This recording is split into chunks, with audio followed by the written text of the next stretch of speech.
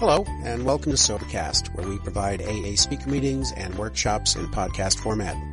We're an ad-free podcast, and if you enjoy listening, please help us be self-supporting by visiting Sobercast.com, look for the donate link, and drop $1 or $2 into our virtual basket. We hope you enjoyed the podcast. Have a great day. It's Herman. I'm an alcoholic. My sobriety date is October 3rd, 2003. I have a sponsor. I don't have sponsees right now, but I do service.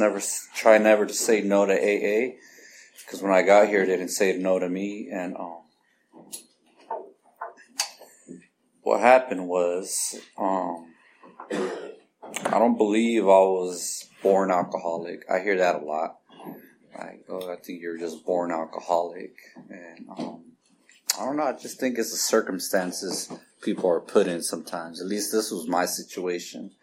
You know, my family and friends used to drink a lot, so I thought it was a social norm.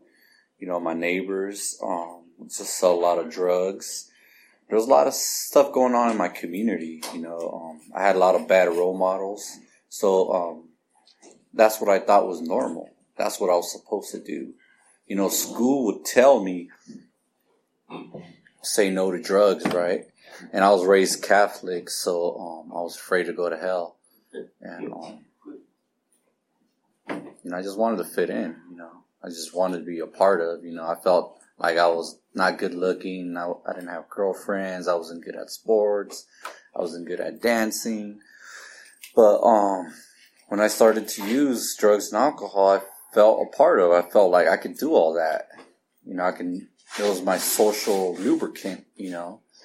And I wasn't very good at it in the beginning, because if I was born alcoholic, I'm sure I would be slamming a 40 with no repercussions. But I was slamming 32s and 40s of King Cobra, Mickey's beer, and throwing up. Smoking also a lot of Mexican brickweed, green Mex, you know. Stuff would get you spinning and you just throw up. And I kept trying to do it, you know. It's like I kept building up my tolerance, you know, just to keep trying to fit in, because I would be sick, but I would see how everybody else would be enjoying themselves. And I wasn't comfortable in my own skin, you know. I had a lot of obstacles growing up, you know. I grew up Mexican. Mexican American, because that was an obstacle, you know.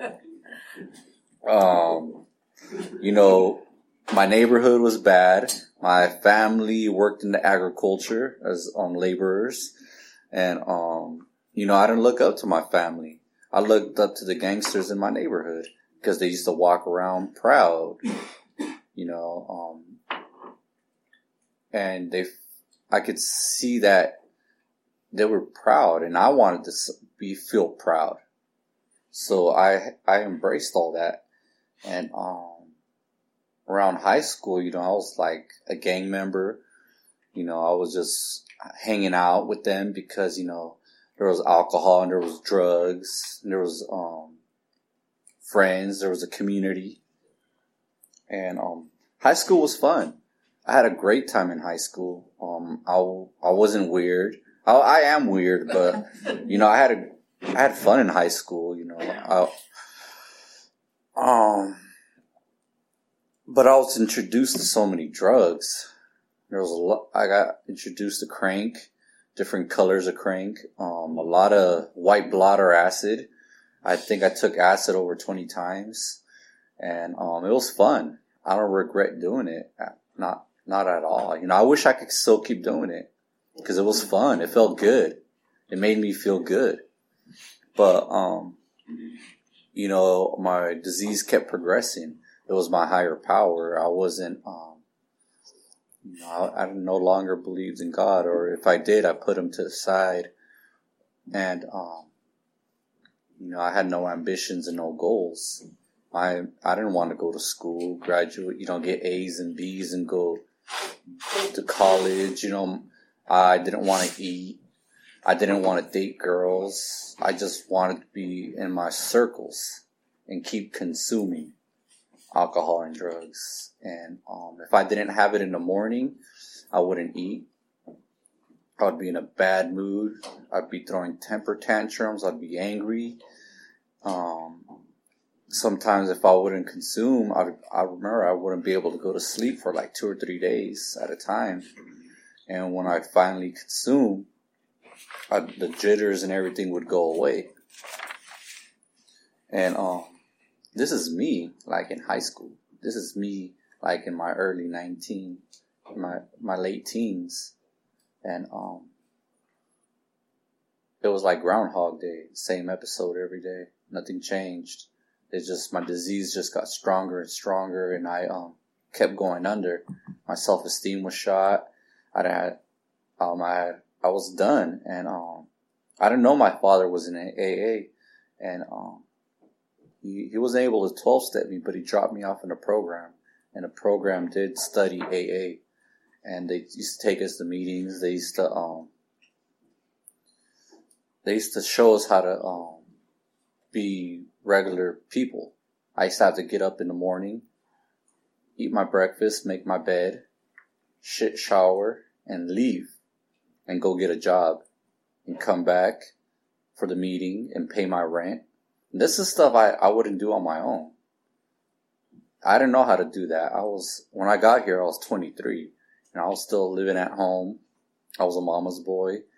A little sad, but the program, the SLE, actually helped me, catapult into life to be a grown-up. And I started adulting. Then after that, I started going to AA because I didn't want to suffer that life anymore. I didn't want to be... I felt like I had low self-esteem now. So my self-esteem was building from no self-esteem. And now I was having ambitions. I wanted to live. I wanted to be a part of. AA was great as a young guy. It still is great today. The only thing is, my disease does work. It keeps popping up. It's never going to go away. And it does its push-ups, and I got to do my spiritual push-ups. And I've been sober 14 years, and it's not been an easy ride.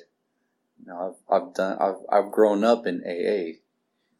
I got to do a lot of things I didn't think I was going to be able to do. I was able to go to the club all through my 20s. I just caught up with a friend from the other day. He's still sober. We were in the club every Friday and Saturday. Just being club dots or bops or whatever they call them. I had fun in sobriety. The young people circuit helped me a lot. I was able to be in relationships with women, and I'm still learning to be in relationships with people. I'm trusted at my job, stuff that I was not trustworthy person. I was a thief. I would rob your whole house. I went to jail for a residential burglary, and it was embarrassing, but that's where my disease took me. I was a thief in the night, and now when I said that I wish I could still consume and stuff, I sometimes wish I could. But the point of the matter is I know where my disease takes me, and I got honest with myself that I lost my privileges. I really, and living sober, it talks about when we usually do the third step before we do the first step. I always had an emergency. God, please God, get me out of this one. But this time, I really got honest with myself, with him. I'm like, hey, this is it. I can't do it no more. And when I did that, when I really got honest with myself, I was able to embrace AA. I was able to sit down and put my pride aside and say, I'm Herman, I'm an alcoholic and a drug addict. And, it's a beautiful ride. So if you're new, keep coming back until it starts to click. Cause I was sitting there for 6 months, and at 6 months, I barely started catching on. I'm like, oh, what the, my brain turned on 6 months after. So I was so fucked up. I was a walking garbage can. Now I'm just a dressed up garbage can. So thank you.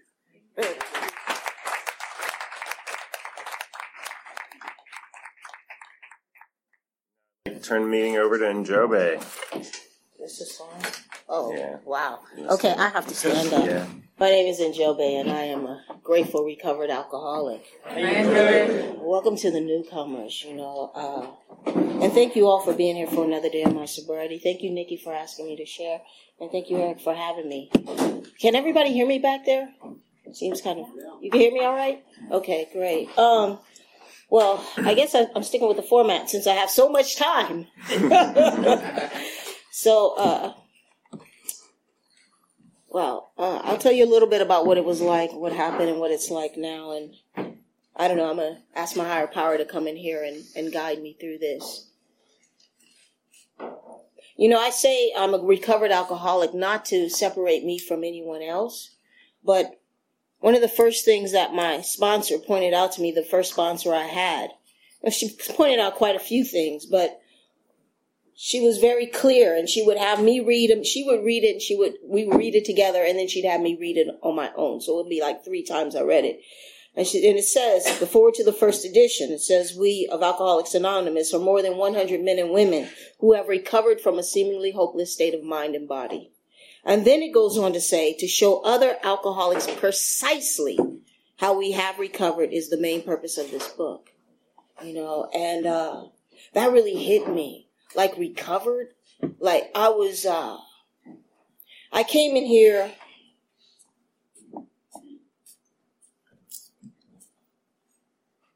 only because I flatlined in a hospital.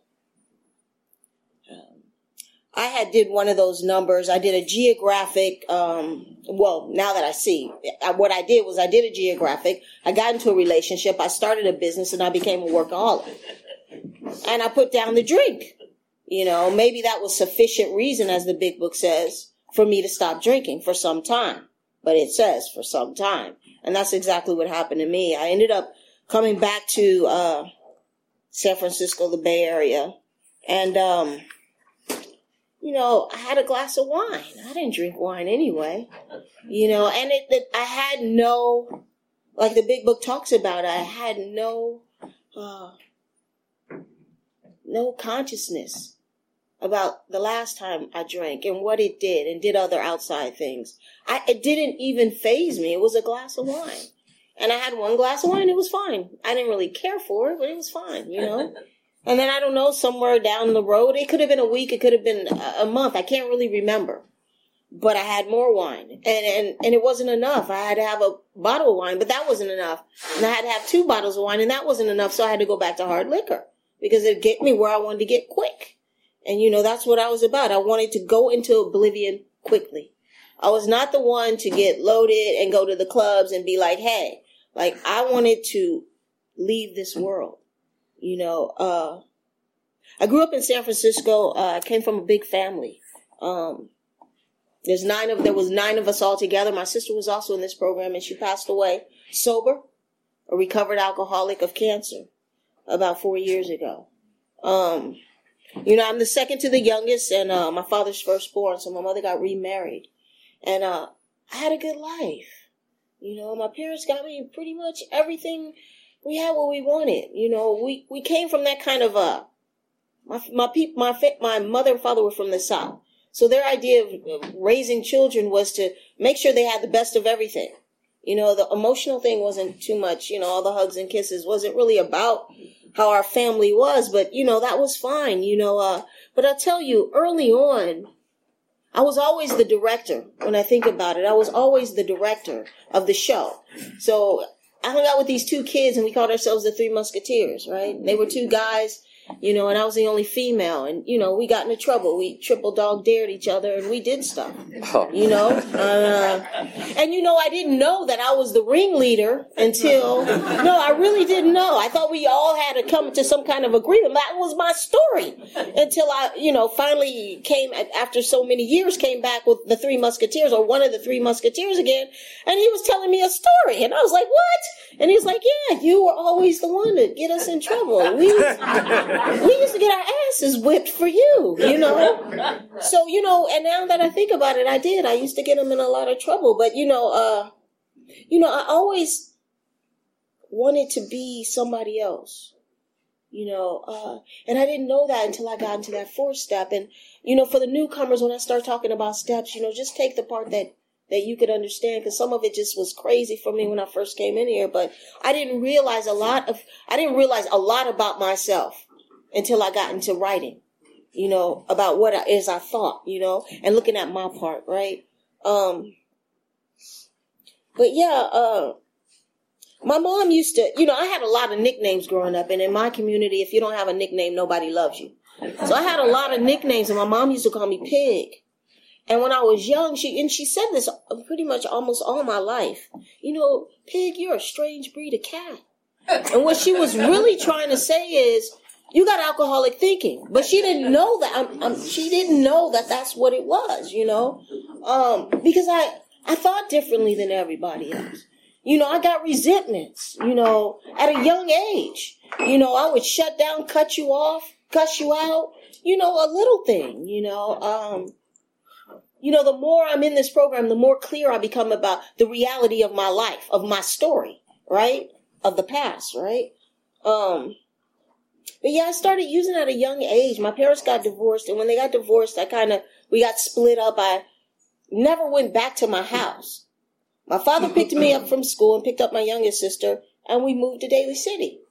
And he's like, this is our house. I was like, what? Where is everybody? And that was my introduction into the family has gotten divorced. And from that point on, I I was really resentful. I hated myself. I hated my family. I hated everything, but I really wanted to get out of this world. And I could think way back, my imaginary life was a big part of my life when I was young, because it would take me out of the world.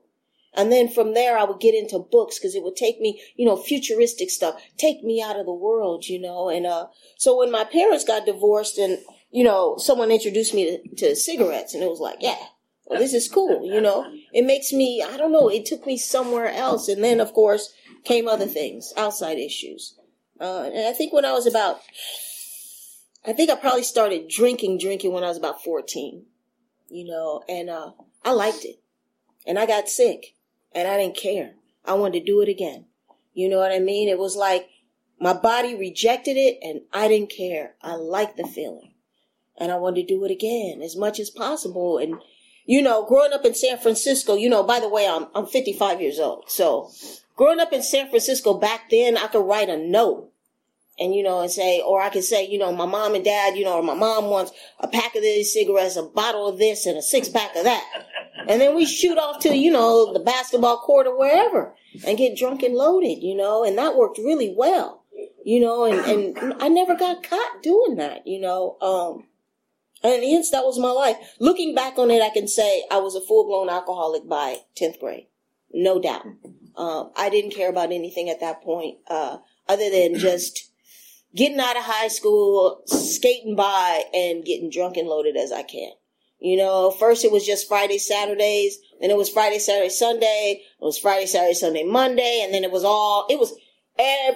had the crew before school. We go around the corner, do what we did, and then went to class, And it was crazy, because I went to a high school that only had 400 people, so there was only 100 people in my class, so everybody knew I was loaded. And I smelled like I was loaded, so, and that was my story, and that was my life. And I couldn't understand why I would get these great jobs, and I'd get the car, and I'd get to this, and I'd get to that, and then I'd lose it all.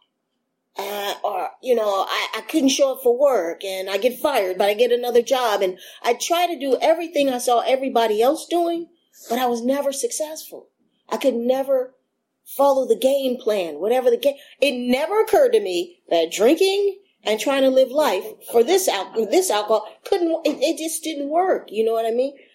The drinking part, it was like I had to drink. I had to drink because I had to deal with my resentments. I had to deal with you people. I had to deal with my bosses. I had to deal with my family, all 9 of them, and my mom and my father. It was crazy. So like I said, I ended up getting dry. I got a good job, and I turned 30.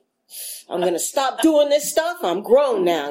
30 is a big age, I'm going to do some stuff now. And I got a great job, and I loved it. And the beautiful thing about this job is they let me work as many hours as I want. I could work 18 hours a day if I wanted to. It was great. I'd work, go straight home, do the mission as fast as I could, go home, get in bed, go to sleep, get up, go straight to work, because the mission was, certain areas in the area I lived in, I had to walk through a lot of outside issues, to get home, and I just didn't want to stop. So head down straight forward, and I did that, and I ended up doing a geographic, moving to Tucson, and, and I got in a relationship, and I really loved her too, but I was selfish and self-centered and didn't know it. I thought I was doing everything for her, but she didn't see it that way. So I started this business and we made good money, and, we lived well, but I couldn't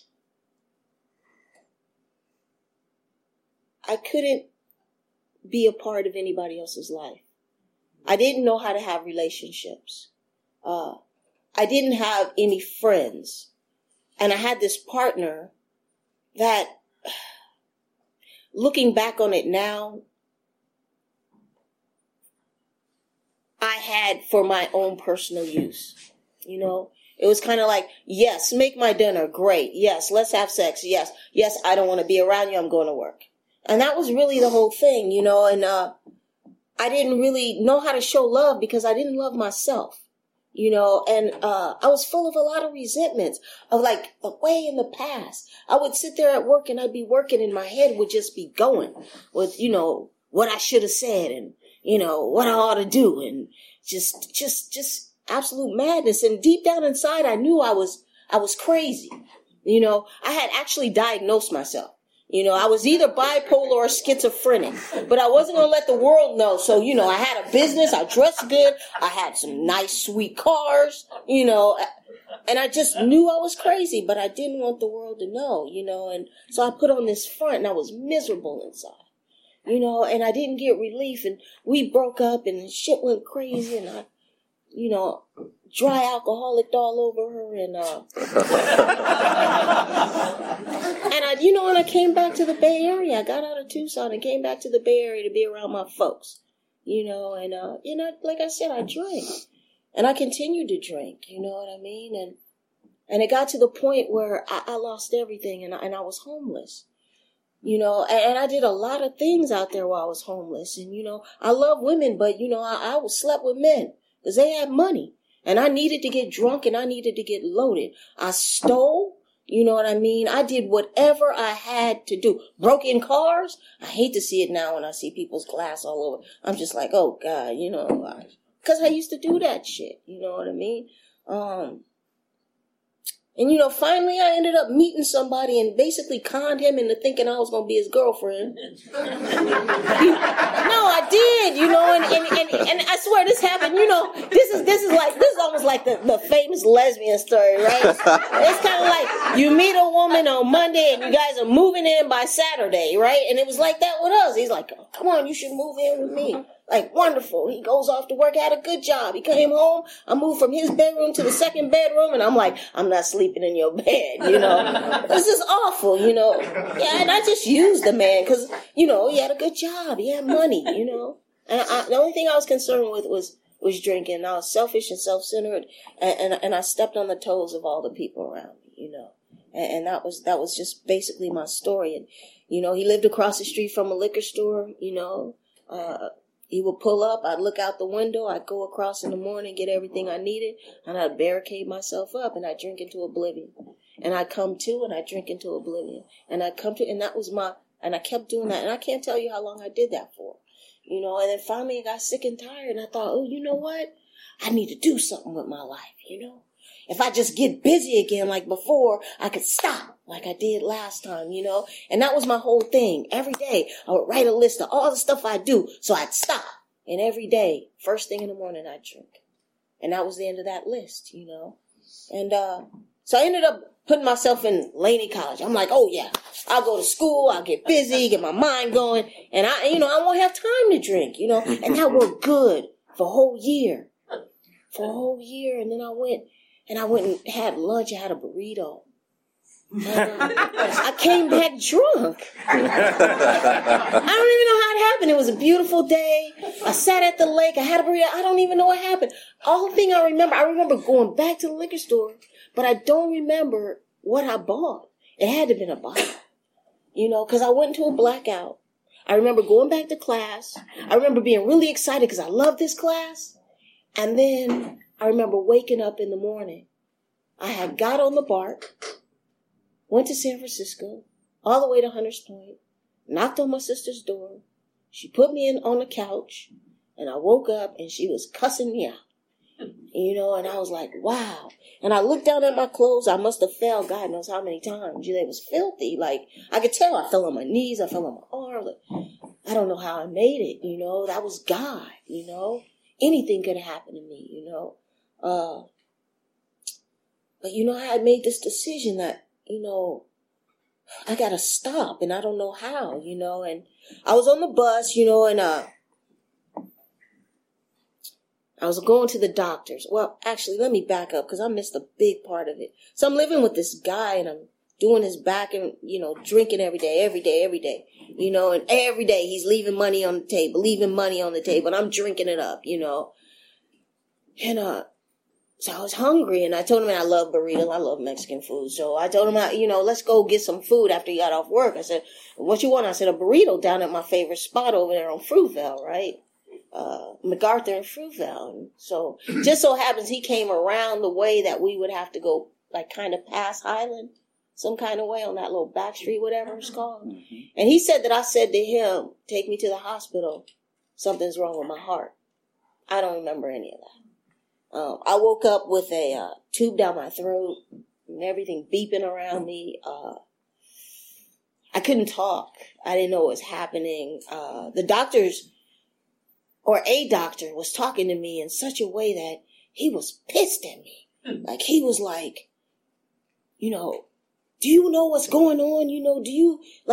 I just remember him, like, just seriously scolding me. Like, I didn't know what had happened. And, later on, I found out that my kidney failed, my liver failed. My heart was so badly damaged that they didn't really want to work on me. I had flat line, and they brought me back. Once they brought me back and they ran the test, and they was like, well, this is a hopeless alcoholic. It's going to cost millions to fix this body. We really don't want to do it. And like I said, I got a big family.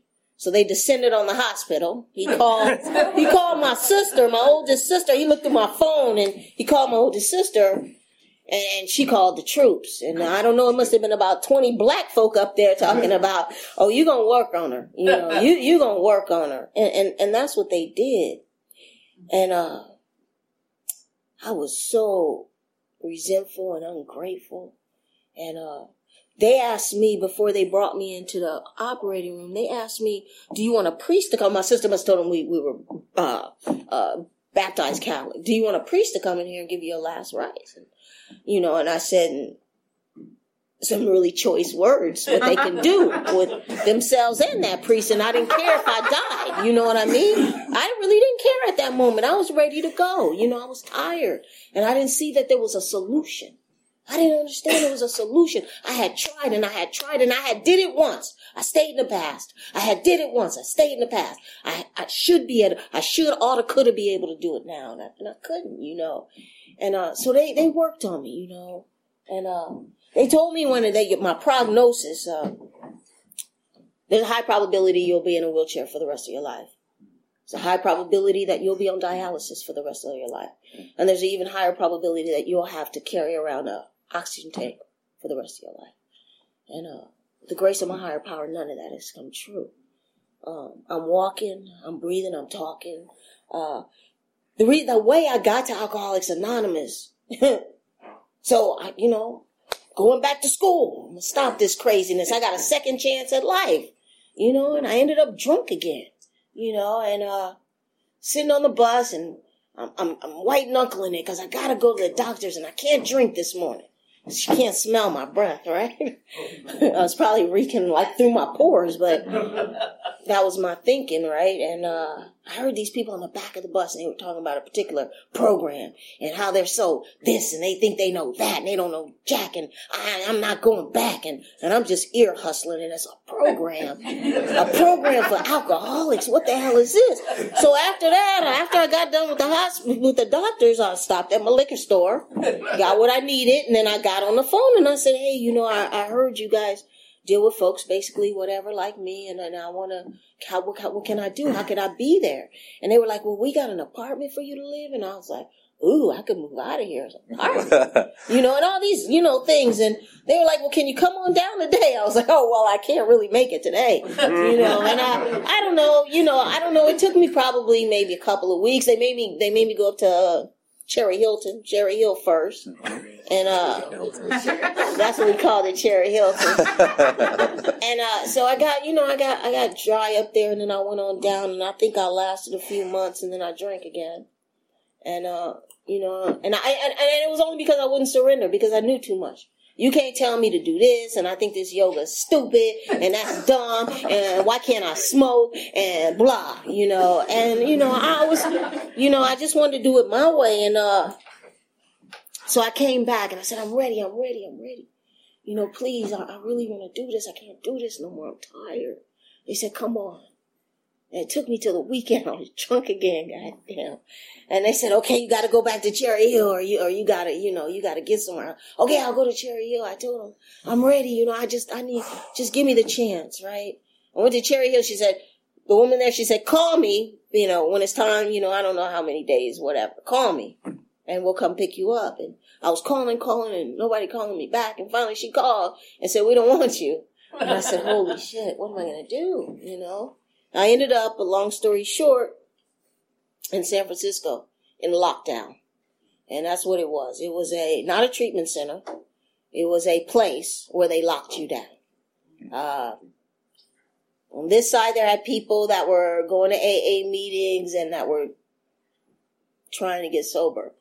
And down the hall, they had people in what they called harm reduction. So they were coming in drunk, loaded, and smelling like all kinds of good stuff, right?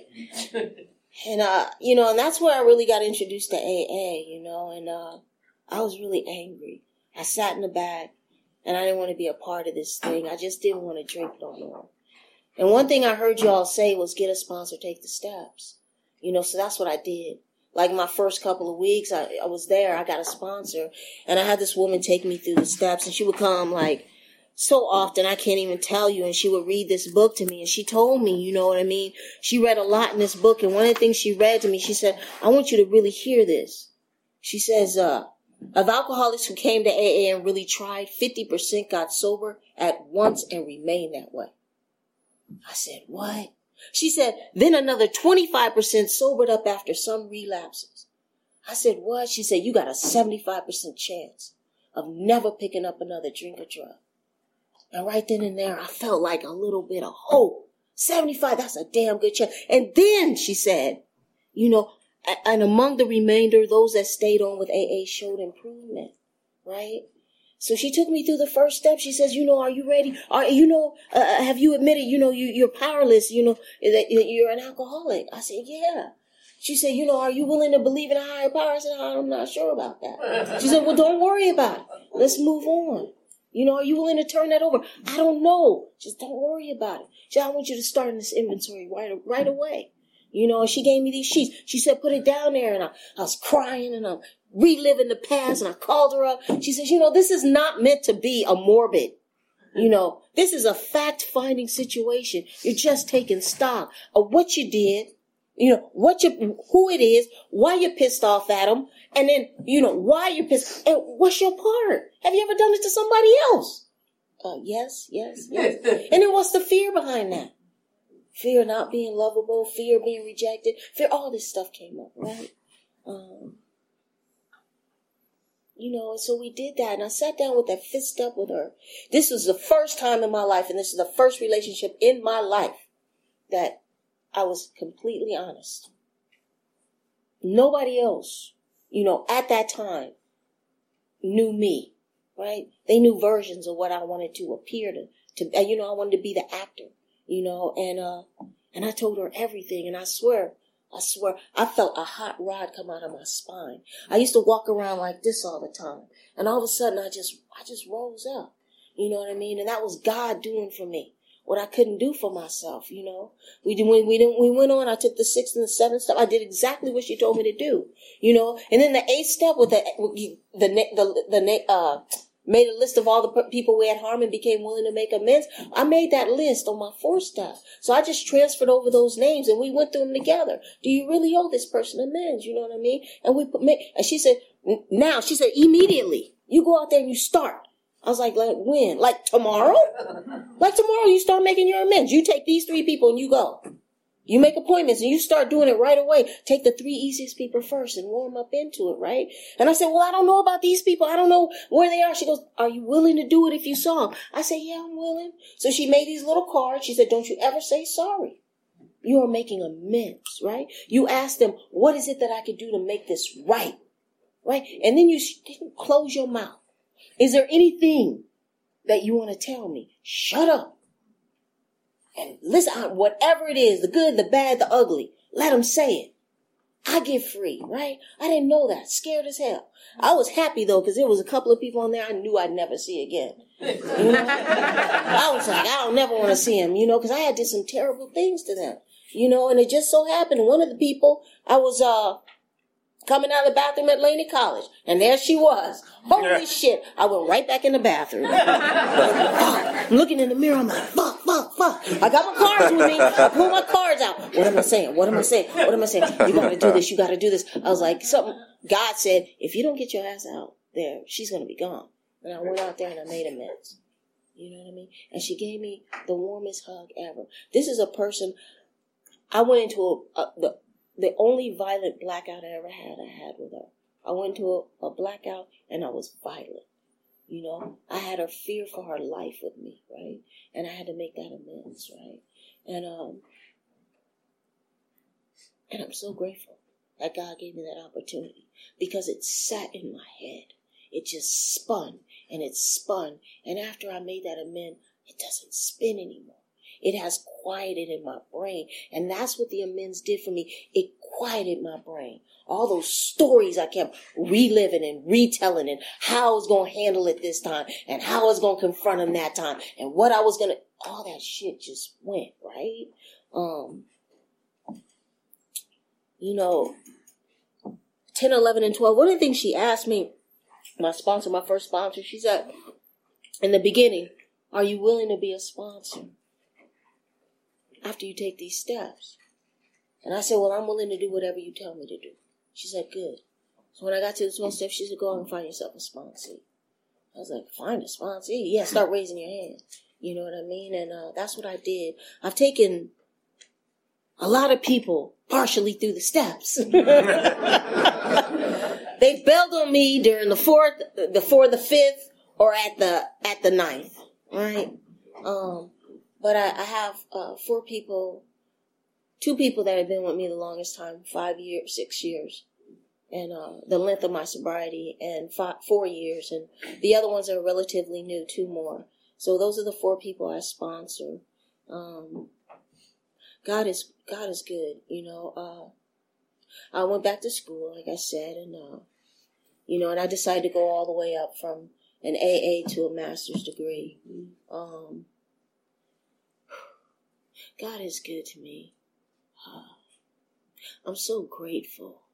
What's it like today? I work at this at the college level, and working in administrative side. It's really interesting. It's a new job. So I'm working for 2 different departments. One department I'm really digging. The other department, you know, I don't know. It's interesting. God put me there for a reason. This I know. And this is a tough journey. And I could almost, in my gut, I almost know why I'm in that position. And everything inside of me says, run. You know what I mean? I can't be her sponsor. Or I can't be like, you know what I mean? I can't talk to her as I talk to a sponsee. She's my, you know, superior. But that's what I feel like that's where we could really connect and have a real conversation. So I pray to God every day, every night. And I ask him to use me, And I ask him, let me be helpful, Let me bring the spirit of your light and your love into my job every day. Let me be a contributor. It's difficult, but there's purpose in it. I don't know what it is right now. I remember I used to say, why me, God? Why does this happen to me? And what I've come to believe, this experience that I'm having, getting to know my higher power, getting to know God. And it is an experience more than the knowledge of, I don't have knowledge of God's will for me. I wish I did. It would be so much easier. It's an experience, right? I know that when my day goes easy and my life is just flowing, I know I'm in God's will. And the minute things start getting like, a little rickety, a little tough, I know that I'm taking over. I gotta be taken over. And I gotta pull back and say, okay, what is it that I need to do? Is this something I need to do? I need to pray, or do I need to just stop? Just stop trying to do whatever it is I'm doing and just wait, It is an experience. I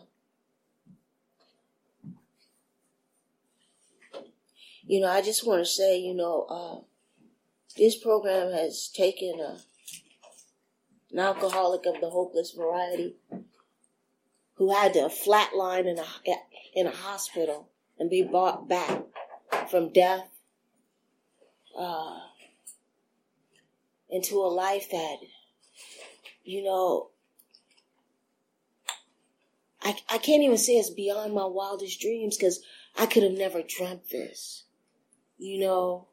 I just try to walk forward and just be open to whatever that experience God would have me be a part of or give, It's about giving now. My whole life has been about taking. Now I just ask God to let me be the person or be that entity that can give, right? For whatever time I have left on this earth, because I'm not supposed to be here. At least not in this condition where I'm able to help others, right? To the newcomers, please, take the steps as honestly as you can. I've gone through them more than once, and every time something else is revealed,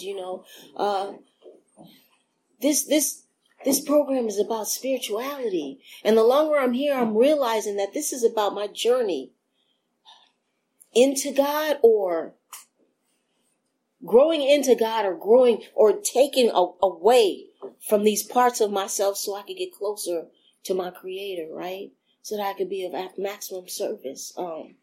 Please take the steps. You don't have to drink again. At the minimum, you have a 75% chance. At the minimum. Okay, and thank you all for being here for another day of my sobriety.